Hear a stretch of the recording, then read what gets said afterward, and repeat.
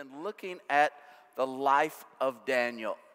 This little boy taken at 15 years old by this giant enemy army as one of the captives, carried off to a foreign land. His parents probably killed. His city, Jerusalem, leveled to the ground. And we've been following his life, and we've been seeing what happens. Today, what we're going to see that his nation is still in exile, but God is still on his throne. And God's getting ready to do something big. Doesn't look like it. In fact, there's nothing that shows it. Let's take a look and see what God has for us in Daniel chapter 9. Pull out your sermon notes with me, if you will. You can pull out your Bible and turn to 9. We'll be looking at quite a few verses there. I want to talk to you about God's tool for changing my world. And it's prayer. That's what it is.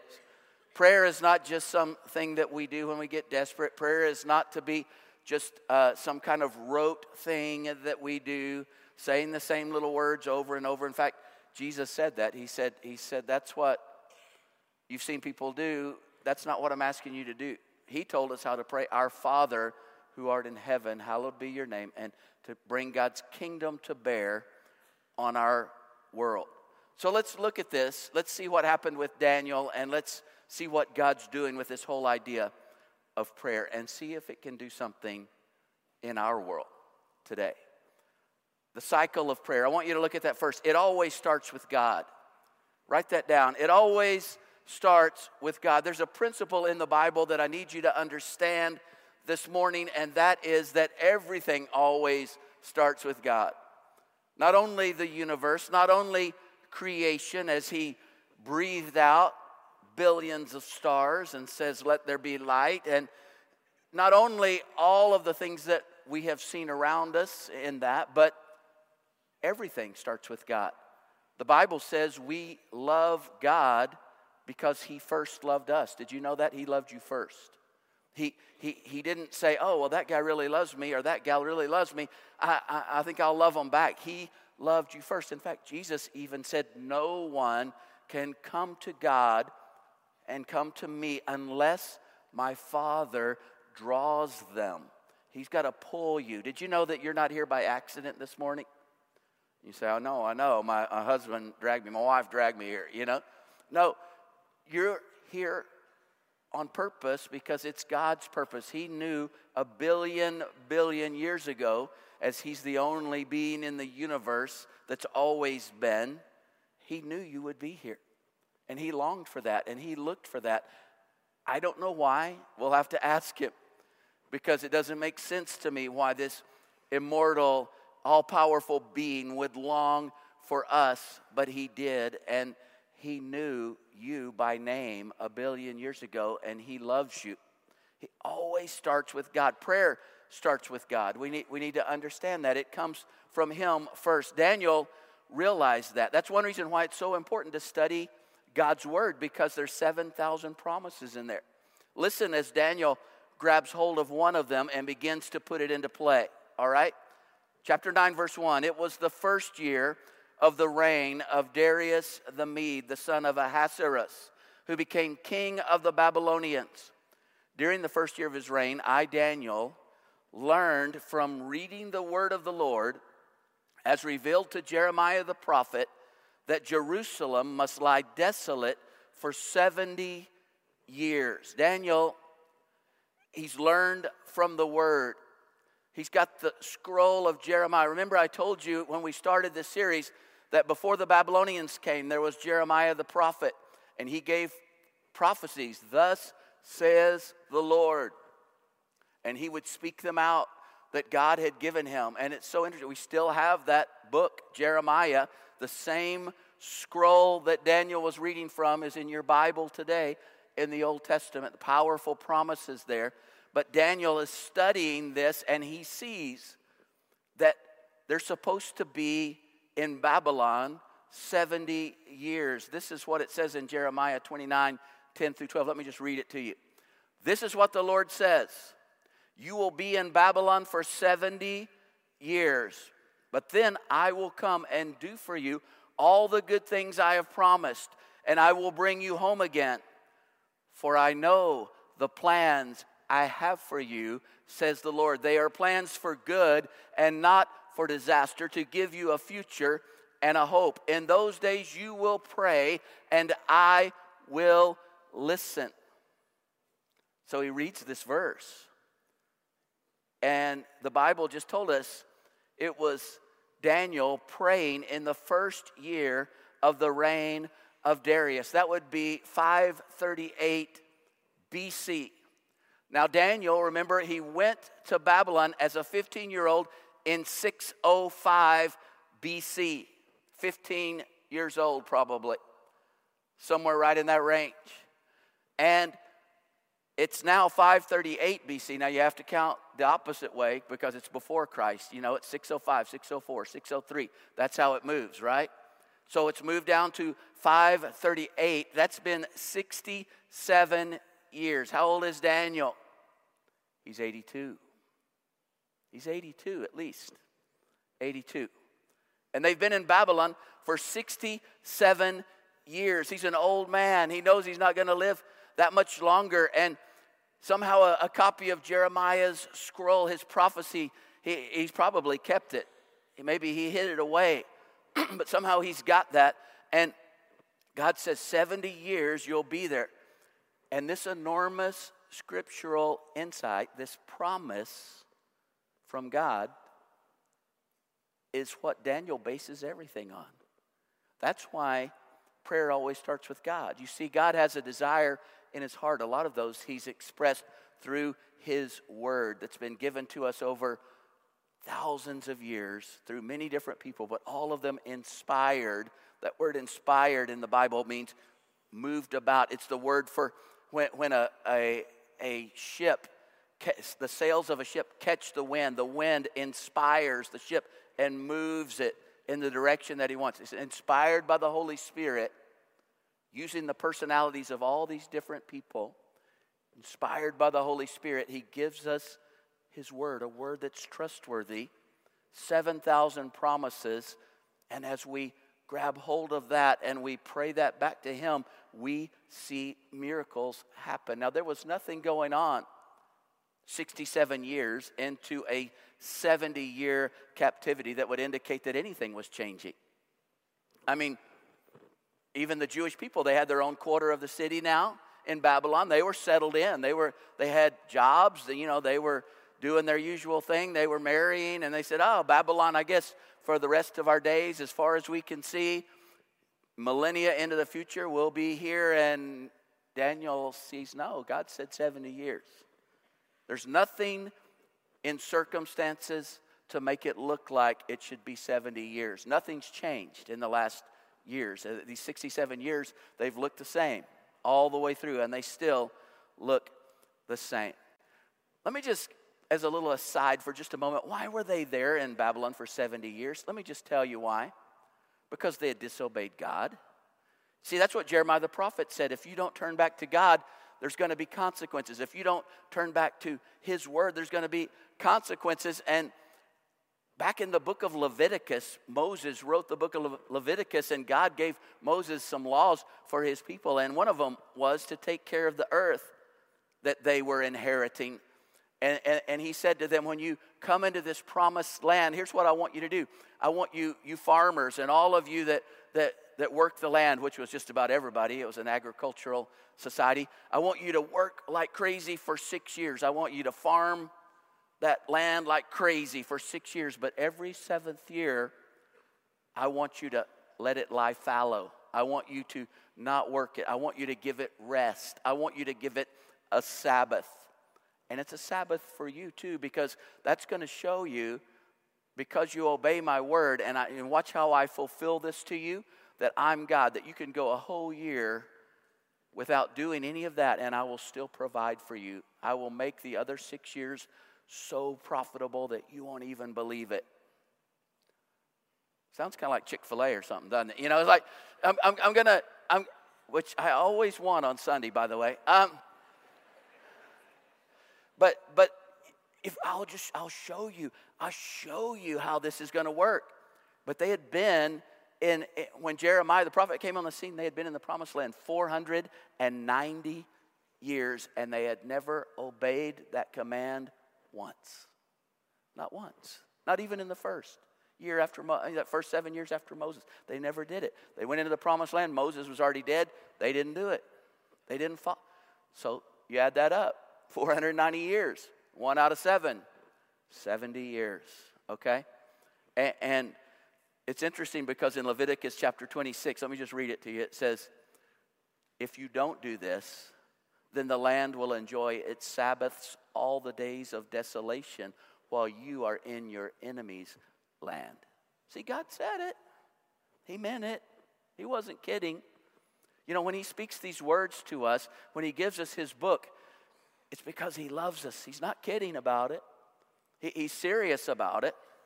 But I want you to see what God was doing. So it begins with God, and then God trains us for his great work. There's something about prayer that God is doing in us. See, I find a lot of people are confused at this point because they read their Bibles, and in their Bibles it says what God is going to do. And so they say, great, God is going to do that. Oh, I'm just going to sit here and watch. It's going to be so cool. But see, Daniel could have done that because God said you'll be in Babylon 70 years. He could have gone, oh, that's cool. I can't wait to see what he's going to do. Let's watch what these last 3 years are like. But Daniel understood more. See, God says, I want you to be a part of my plan. I told you I'm going to do it. Now you pray it into being. Why would he do that? I heard an old man speak one time, and it blew my mind, and it changed my world view. And he said, God instituted prayer because he's teaching us something. This is boot camp. We're in boot camp. And those of us who are believers, he's teaching us how to rule and reign forever. He said, those of you who overcome, you'll sit on my throne with me. You're going to rule. You're going to reign. And there's something about joining him in his work that you get practice, that you get to work at it, that you get to move. And he says, that's why God said, Jesus said in the model prayer, he said, here's how I want you to pray. Our Father who art in heaven, hallowed be your name. And then he goes on and he starts saying, come, kingdom of God. It's actually like command form. Come, kingdom of God. Be done, will of God. Right here. I see what your will is from this promise. Come, will of God. Here, now, do it. And keep asking. And keep asking. Jesus has all these parables. Don't stop. Keep on. Keep on. Keep on. Asking. So here's how that great work, here's how it works. We hear from God. Write that down again. We hear from God. And we get the promise from him about what he wants to do. That's why it's so important to study Scripture. By the way, if you say, man, it's really hard for me to do that, you know on our website at cof.church that my father, Dr. Damon Shook, he has a daily time with God that he shares with you from God's Word, reads God's Word to you and shares that, and you can even get that as a podcast. You can even take that on your way to work or whatever and listen in the car. I want you to get that, take advantage of that, okay? So we hear from God, and then we learn to fight spiritually. There's no doubt that this spiritual life is a warfare, right? I mean, that's one of the things that sometimes I think we don't tell people enough about in American Christianity, because, you know, we used to have this thing that we would show people, and it was like your life, and it's all chaotic. It's a circle, and then there's a throne in the middle because you're on the throne of your life. When you make Jesus, when you put him on the throne of your life and you let him be in charge, that's asking him to be your Lord and Savior. And then it shows everything all lined up. And so that's how everything comes into order. There's a little bit of a sense of that, and I get that. And that is how you put Jesus on the throne of your life. That's how you become a believer. But, you know, I think maybe we should make it even more disordered after that, because things go haywire sometimes. Have you noticed that? Did you think that you were going to come to Jesus and then it was going to be like, now life, oh, God's favor. Oh, it feels so good. No, there's a warfare going on, and sometimes people didn't tell you. So it's kind of like you come to Christ in American Christianity and you're serious about it and you step into that journey with Christ and you're thinking you're on the beach in the sun, and what you don't realize is you're on the beach at Normandy and it's going bloom, bloom, bloom. Oh, the sun, it feels so good. What is that stuff going on? You know? And that's the thing, is like there's this warfare that happens. So we have to learn to fight spiritual. Look what Daniel did, verse 3. So I turned to the Lord God and pleaded with him in prayer and fasting. I also wore rough burlap and sprinkled myself with ashes. What's up with the burlap and ashes? He's identifying with the destruction of Jerusalem. He's remembering the ashes. There's nothing left but ashes, God. The burlap, what is that? That's what the exiles were wearing. They were just having to use burlap sacks for cloth, and that lived out still in Jerusalem in the ruined city. The ones in Babylon had it way better. They were starving to death out there. And he was identifying with them. Now, fighting spiritually will always be from our knees. It always will be. That's where it starts. And then this is the crazy part. While we're on our knees, and you couldn't do this except in the spiritual world, on our knees, we stand on God's promises. And we see that next. Look what Daniel said in verse 4. I prayed to the Lord my God and confessed, "O Lord, you are a great and awesome God. You always fulfill your covenant and keep your promises of unfailing love to those who love you and obey your commands. You always do what you say you will do." You always keep your promises. Again, he begins with God. Did you see that? Oh, God, you're great and awesome. It's the same as Jesus said. Start with that. A lot of times we start with our problem. Oh, God, my problems are great and awesome. Look at my problems, God. And he's going, why don't you start with me? If you see me really well, it's going to make a huge impact on how you see your problems. It's interesting, that word awesome. God, you are great and awesome. Write this down. It's a Hebrew word. Hebrew lesson for the day. Y-A-R-E. With the little, it's transliterated. I didn't put it in Hebrew for you. That would be a little difficult. But Yareh. Yareh. You know what it means? Dreadful. It literally means dreadful. Oh God, you are great and dreadful? See, we don't always think of God as dreadful, do we? Does God fill you with dread? Some of us, if we grew up in, certain homes and stuff, maybe we see God like we saw our Father that filled us with dread, and we're going like, oh no, this is the kind of dread that should fill God's enemies with dread, not you, okay? Jeremiah put it this way. He said, God, I've got all these people coming against me, but you stand with me like a dread champion. I want you to just imagine that in a minute. For a minute. You just think, a dread champion. It's like, I don't know, no Game of Thrones character could be more dread champion. It's like dread champion. It's God. It's God standing beside you. What does that look like in the spiritual realm? I can't even imagine it. You're great, and Yareh, you're dreadful. And then, let me just say one thing about that. In America today, we've kind of lost the dread part, the awesome part, because most of the time we think of God kind of like our little buddy, Way back when I used to watch Gilligan's Island. Anybody ever seen that? They're still showing the reruns, so even, Gilligan was Skipper's little buddy, It's like, oh, God, my little buddy, I'm so glad you're with me today, little buddy. And you're going to be a good day, little buddy, It's like, he's not your little buddy, okay? He's the dread champion, but he does love you. And he's the friend that sticks closer than a brother. He's both. Daniel, he nailed it. He got that in his prayer. He got both of these, okay? And then we agree with God's decisions. This is a tough one sometimes for all of us.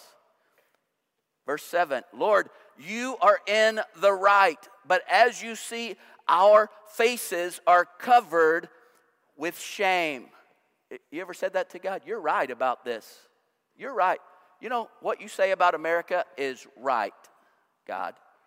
What you say about my life is right, but I'm covered with shame. Now, here's another quick Hebrew lesson. Write this down. B-O-S-H-E-T-H.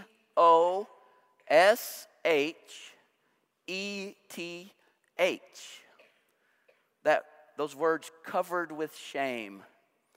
Covered with shame. Now you have to be careful when you say this Hebrew word because it's boshet. Okay? So be careful. Boshet. It is, I'm just telling you. It comes from bush, which means shame and confusion. Some of the other translations say our faces are covered with confusion, or we've got faces of confusion. What is that trying to say? To be confused, to be ashamed. It's so interesting because he says this word several times in there. And in America today, that's not ashamed. Shame is not a politically correct word anymore, is it? But what he's saying is when you sin, there is a genuine shame that we should have. But we've lost it in America. And so instead of shame, you know what we feel? Confused. I want you to think about any area in America that seems really off and confused. Like, what is going on with this? Why would someone say this? You know, why would someone say that you could take a baby that's almost ready to be born and kill it in the womb and think that that's okay? And it would have been viable even. Why would they say that? Because that's confusing. It's not a woman's right. I don't want to get into all this, but a woman's right to kill that late-term baby. I'm just going to use something that's really, really difficult to look at. And you look at that, say, that's confusing. I don't see why we would see that. Why would we think that? Why would we think that baby's viable and some women are having it in the NICU and some people are taking its life? It's just like, I don't get that. That's confusing. There's a lot of other areas like that. This is confusing. Where we should be shamed, we're not shamed. We're confused. Our faces, we have a face of confusion. And it's not politically correct to talk, even in the church. The church doesn't like to talk about shame anymore. Oh, that's like Old Testament. Now we're under grace. We don't. But the thing is, sin leads to shame. It does. And it's so important that we understand that. I mean, America right now is mired down in bullshit, right?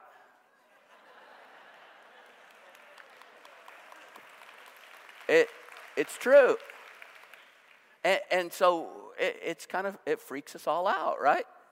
So this is true of all of us. Look what Daniel goes on to say. This is true of all of us, including the people of Judah and Jerusalem and all Israel scattered near and far, wherever you have driven us because of our disloyalty to you. O Lord, we and our kings, princes, ancestors, it pretty much covers it, right? Are covered with shame. That's the same word again, boshet. Because we have sinned against you. But the Lord our God is merciful and forgiving, even though we've rebelled against him. We have not obeyed the Lord our God, for we have not followed the instructions he gave us through his servants, the prophets. All Israel has disobeyed your instruction and turned away, refusing to listen to your voice. So now the solemn curses and judgments written in the law of Moses, Leviticus, the servant of God, have been poured down on us because of our sin. You kept your word and done to us and our rulers exactly like you warned. Never has there been such a disaster as happened in Jerusalem. Every curse written against us in the law of Moses has come true, yet we've refused to seek mercy from the Lord our God by turning from our sins and recognizing his truth. Therefore the Lord has brought the disaster he prepared. The Lord our God was right to do all these things, for we did not obey him. One of the major hindrances to our prayers is we don't go, you're right. You know, if America is destroyed and we live through it, we just have to say, you're right. In our own life, we look at the things in our life and we say, God, how did you get me? How did God, I'm so mad at you. How did you get? And he's like going, I don't know that wasn't your choices. We've got to look at all of that. How many times have we caught ourselves, Lord, why did you do this to me? Where is God? Why does he allow these things to happen to me? But Daniel has learned that God, he never does anything wrong. And it's we who have to adjust to him. Verse 15, O Lord our God, you brought lasting honor to your name by rescuing your people from Egypt in a great display of power. But we have sinned and are full of wickedness. In view of all your faithful mercies, Lord, please turn your furious anger away from your city, Jerusalem, your holy mountain. All the neighboring nations mock Jerusalem and your people because of our sins and the sins of our ancestors. This is quite a prayer. Oh, our God, hear your servant's prayer. Listen as I plead. For your own sake, Lord, smile again on your desolate sanctuary. Verse 18 kind of sums it up. Oh, my God, lean down and listen to me. Open your eyes and see our despair. See how your city, the city that bears your name, lies in ruins. We make this plea not because we deserve help, but because of your mercy, of who you are. Oh, Lord, hear. Oh, Lord, forgive. Oh, Lord, listen. Oh, Lord, act. For your own sake, do not delay. Oh, my God, for your people and your city bear your name. Daniel is professing a pattern of sin. You see, 490 years. It didn't just happen overnight. He said, my ancestors sinned. My granddaddy sinned. My daddy sinned. I sinned. My kids, my grandchildren will do it. And it's deliberate. And it's wicked. A lot of words we don't use, unless we're going to see it on Broadway, wicked, but we say, I goofed, or kind of blew it, my bad, right? And God's going, no, it was just deliberate sin. We make this plea not because we deserve it, but because of your mercy. You see, in America, we've come to this place where we think, if my good can just outweigh my bad, if I can just help my fellow man, if I can just do... Did you know, you're talking to a being that sees to the core of you. Are you kidding me? I mean, I don't want you to see to the core of me. There's some pretty disgusting things in there. There's some thoughts in there. There's some things. What is that? You see, you're going to say to this being, well, I think I'm pretty good, and so you should do this for me. I think I've gone to church 7 times in a row, so you should. And he's looking at you all the way to the very core. It's just ludicrous, really, right? And sometimes even we approach God's promises this way. It's like, let's suppose I said, I'm going to give you $10 tomorrow. You come by the office, I'll give you $10. That's a promise, right? When you come by the office tomorrow, you say, okay, hand me the bucks, That's kind of how some of us treat God. Like, I'm going to do this. Okay, God, here it is, It's more like, God, we don't deserve this, but I see your promise here, and I can't even believe it, and it doesn't even look like it, but you're so big, and you're so strong, and you're so amazing, and you're so full of mercy. You're the dread champion. But it's like the dread champion who's my father. When he takes off all that armor, he just hugs me up close and he cares about me. I don't get this, but I love this. Daniel is humble, but he's bold. He's not flattering God. He's not trying to earn favor with God by going, oh, I'm such a worm. He's just speaking truth. It's kind of the difference between cats and dogs. I read this the other day, and I thought, I have a cat and I have a dog, and this is exactly right. A dog looks at its owner and thinks, you feed me, you take care of me, you protect me. You must be a god. A cat looks at its owner and thinks, you feed me, you take care of me, you protect me. I must be a god. Right? Right? I'm right. So I'm going to go pee in the garage again. That's what my cat does. God takes care of us because he's God.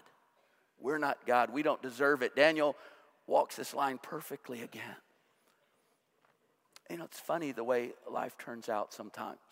Because when you've given your life to God and you think, God, this is the direction, and I feel this dream from you, and I'm standing, even when you stand on his promises, sometimes Daniel has had a crazy life, hasn't he? And it's been a life full of pain. We just got him out of the lion's den, didn't we? And a life full of heartache, even those people around him that he's loved and cared for, they turn against him and because they're jealous and they want, what is that? You know, and I see that sometimes. Like, one of the dreams that I always had as a young teenager was to be a missionary. And I married a girl that her dream was to be a missionary. So that worked out pretty good, you know. But I never thought we'd be a missionary to Hockley, Texas, honestly. I'm not saying Hockley doesn't need it. You know, we might even skip over into Cyprus some, right? Waller. But let me tell you something. We spent a lot of years in Mexico City and other places. But God brought us back here. But God had a plan all along. And because of you, Community of Faith, literally miracles are happening around the globe right now. And we're supporting missionaries from our staff that we've sent out that are actually way better than Laura and I ever were. It wasn't what I had planned, though. It wasn't what I thought. And you know, even the life of being a pastor, there's a lot more pain. Being a parent, there's a lot more pain in that than we anticipated. You know, getting married, we won't even go there, all right? Because, let's don't even touch on that today. Next point, we keep fighting on our knees for as long as it takes. See, some of us were kind of like, God, you've kind of disappointed me. I don't understand. It's not here yet. It hasn't happened. This isn't what I signed up for. This isn't what I thought was going to happen. Daniel says, I went on praying. And the Hebrew there, I went on and on. I went on praying and confessing my sin and the sin of my people, pleading with the Lord my God for Jerusalem, his holy mountain. Let me just tell you real quickly, there are things going on in the spiritual realm that we can't even imagine. In Daniel chapter 10, I just want to read you this. Just listen to this. He's praying again, and he's been fasting for 3 weeks. And verse 12, he says an angel appeared to him, like it's getting ready to happen in this one. The angel appeared and said, don't be afraid, Daniel. Since the first day, 3 weeks ago, that you began to pray for understanding and to humble yourself before your God, your request has been heard in heaven. And I have come to answer your prayer. But for 21 days, the spirit prince of the kingdom of Persia blocked my way. Then Michael, one of the archangels, came to help me, and I left him there with the spirit prince of the kingdom of Persia, still battling. You say, Mark, what does that mean? I have no idea. And neither do you, right? It just means there's something going on in that spirit realm. There's hierarchies of angels, and there's hierarchies from the evil one. We don't know all about that. You've been praying, I think like Daniel, you were heard on day one. You say, but it's been 30 years. Oh my gosh, what must be going on in the spirit realm? Right? Don't stop. We stop too quickly. Number 3, God's will becomes our reality. As I was praying, Gabriel, whom I had seen in the earlier vision, came swiftly to me at the time of the evening sacrifice. The angel Gabriel in the Old Testament, the same one that appeared to Mary. These guys hang around a while, don't they? Right? And it says that Daniel's praying at the time of the evening sacrifice, 3 o'clock in the afternoon, same time when Jesus died. Is that interesting? The sacrifice? Which is the same time that Jesus would die. Listen to what he says, verse 22. He explained to me, Daniel, I've come here to give you insight and understanding. The moment you began praying, a command was given, and now I'm here to tell you what it was, for you are very precious to God. Hope you'll get that this morning. You are very precious to God. And can I just tell you that God does that work, and he brings the Israelites back in the 70 years. He changes the heart of an emperor, Cyrus. Who's not a believer. He does amazing things. Let me just bring it down to us for a minute. What about us? And we'll close with this. What about America? This is why I think church history is so valuable. I love history, especially church history. And I also see how we can, do things to make history look different than it really was. It's hard to get down what really happened. Let me tell you just a little bit about church history in America. After the Revolutionary War, there was a huge moral decline. Secular forces against the church came like crazy. Would the young nation survive? 5 million Americans lived in the continent. 300,000 were alcoholics out of 5 million. Women, for the very first time, became afraid to go out at night because rape was so rampant. Crime was out of control. The church was in decline. The young were turning away from God. They took a poll at Harvard. At that time, there was not one believer among the student body. They took a poll at Princeton, 2 believers in the whole student body. At Princeton, they burned the Bible in the public square. In 1796, a friend wrote to George Washington, and he says this: "Our affairs seem to be leading to some crisis, another revolution, something that I cannot see or conjecture." Washington replies, "Your sentiment accords with mine. What will be is beyond my foresight." Chief Justice John Marshall wrote that the church was too far gone to ever be redeemed. Tom Paine wrote, "Christianity will be forgotten in 30 years. In New England, a preacher of a little church by the name of Isaac Backus got his church to begin to pray. And then he got churches around to begin to pray for America. And then it started to spread, and it began to move, and it began to grow. And there was really no one person that you could really point to in this, what was called the Second Great Awakening, where literally millions out of the 5 million came into relationship with Christ. And eminent historian J. Edwin Orr says the Second Great Awakening was the primary force, just hear me, that led to the world missionary movements, and though you don't hear about it often, to the abolition of slavery. You see, everybody knew that slavery was wrong. Everybody knew it. But our faces were covered with confusion and shame. We didn't know how to be ashamed. It was too lucrative. Too much money there. Too much going on there, right? But when you come into a relationship with Jesus Christ, it changes you on the inside. And he gives you a new power. And you can say, I reject money. I reject this to do what's right. I'm going to do what's right, not what's expedient, not what's going to bring in the bucks. I'm going to do what God has called me to do. Do you think our America today needs that? You see, we're in the same place. It's not like it hasn't happened before. Some are going like, never been like this before. Did you live in 1790? No, it's so important to know history.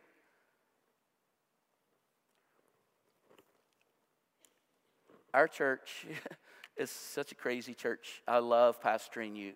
I love you guys because we have come from so many different backgrounds. I mean, about every other Sunday, someone comes up to me and like they'll say in my ear, Trump is the Antichrist. And then someone will come up about 5 minutes later and go, oh my God, thank God for Trump. He's the Messiah. And I'm going like, thank you, Lord, for the ability to pastor these people. You know, politicians aren't going to save us. I don't care if it's Obama or it's Trump. I don't care who it is. This is going to save us. The church of God is going to change it. That's the only hope. Strange things are happening. Washington's, I don't know. I don't even know. But what if this was a little church out in the middle of nowhere? What if a church in Hockley, Texas says, let's take that seriously. Let's begin to pray for this. Could it happen again? I don't know. Is God God? He said, if my people who are called by my name will humble themselves and pray and seek my face, and if they will turn from their evil ways, then I will hear from heaven. I'll forgive their sin, and I will heal their land. Do you believe that? He didn't say if you vote right in Washington, if you get the right person, if this happens, if all this, if we can just, Would you close your eyes with me? What about your little world? Let's take it down from America all the way to you, that son or daughter. Are you fighting for them? It's God's will that none should perish, but that all should come to repentance. Did you know that? The Bible says that in Timothy.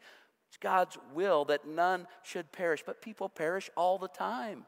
People die without Jesus all the time. Why? Because we didn't grab them in prayer and finish. I want you to finish with those people that you care about. You don't let them go without a fight. And if you fight, you're going to see the miracle.